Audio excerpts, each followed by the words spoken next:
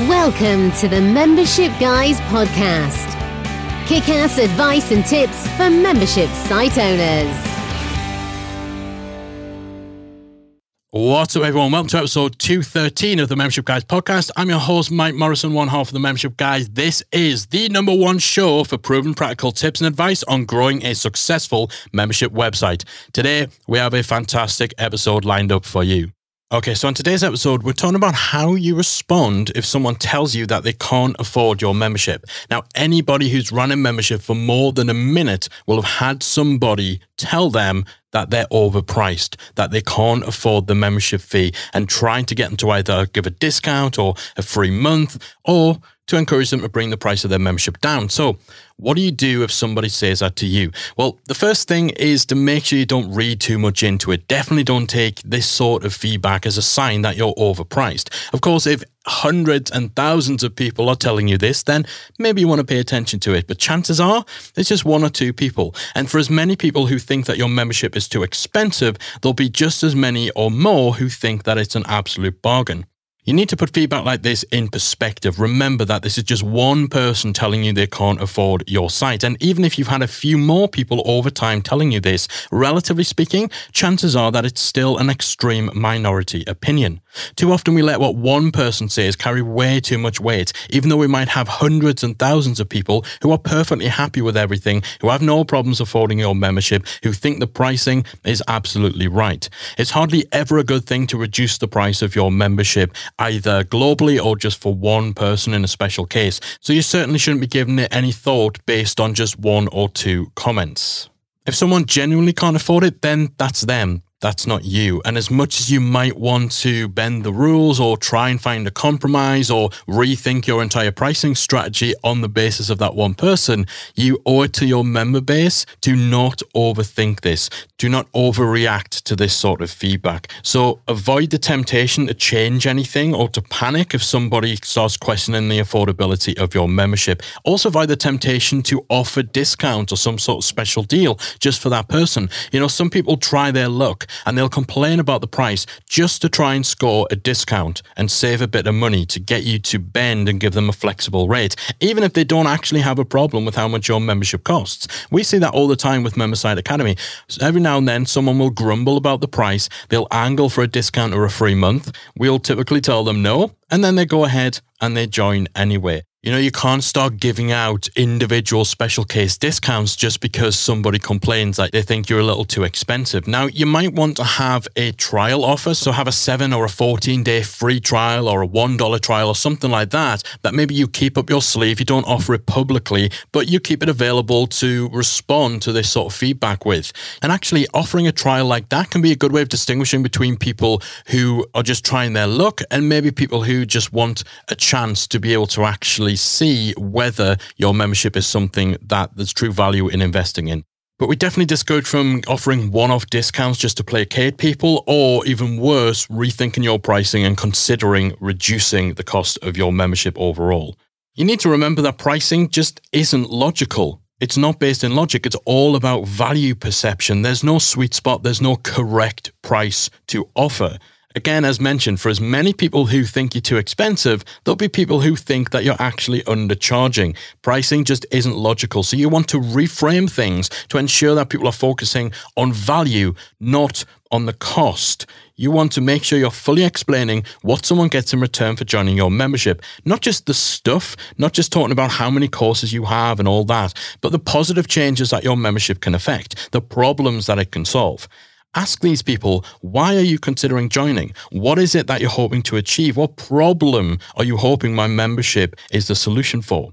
How much value is that achievement to them? How much is solving that problem worth to them? Can they actually afford not to join? Now, you don't want to go over the top on this. You don't want to be guilt tripping or manipulating people into joining, but certainly make efforts to move the discussion from one of price, but certainly make efforts to change the conversation from one of price to one of value. It's also worth ensuring that they're aware of all the different joining options. It's not uncommon for people to get a little bit confused in the buying decision. We've actually seen cases where someone's been complaining about the price and then we found out they're actually just looking at the annual cost. They haven't noticed the monthly rate, or maybe they thought the monthly rate was just kind of a breakdown that's representative of how much it works out at. This sort of stuff happens all the time. You can't just assume that someone is fully aware of all the different joining options. So make sure you clarify that to them. Make sure you point out we have a monthly option, we have an annual option. If you sign up annual, it's a bigger one-off investment, but you save money over time, all that sort of stuff. Make sure it's not just a case of misunderstanding. And overall, it's okay that not everyone will be able to join. In fact, it's expected that not everyone will be able to join. Not everyone will be able to afford your membership. It's unrealistic to think that they will.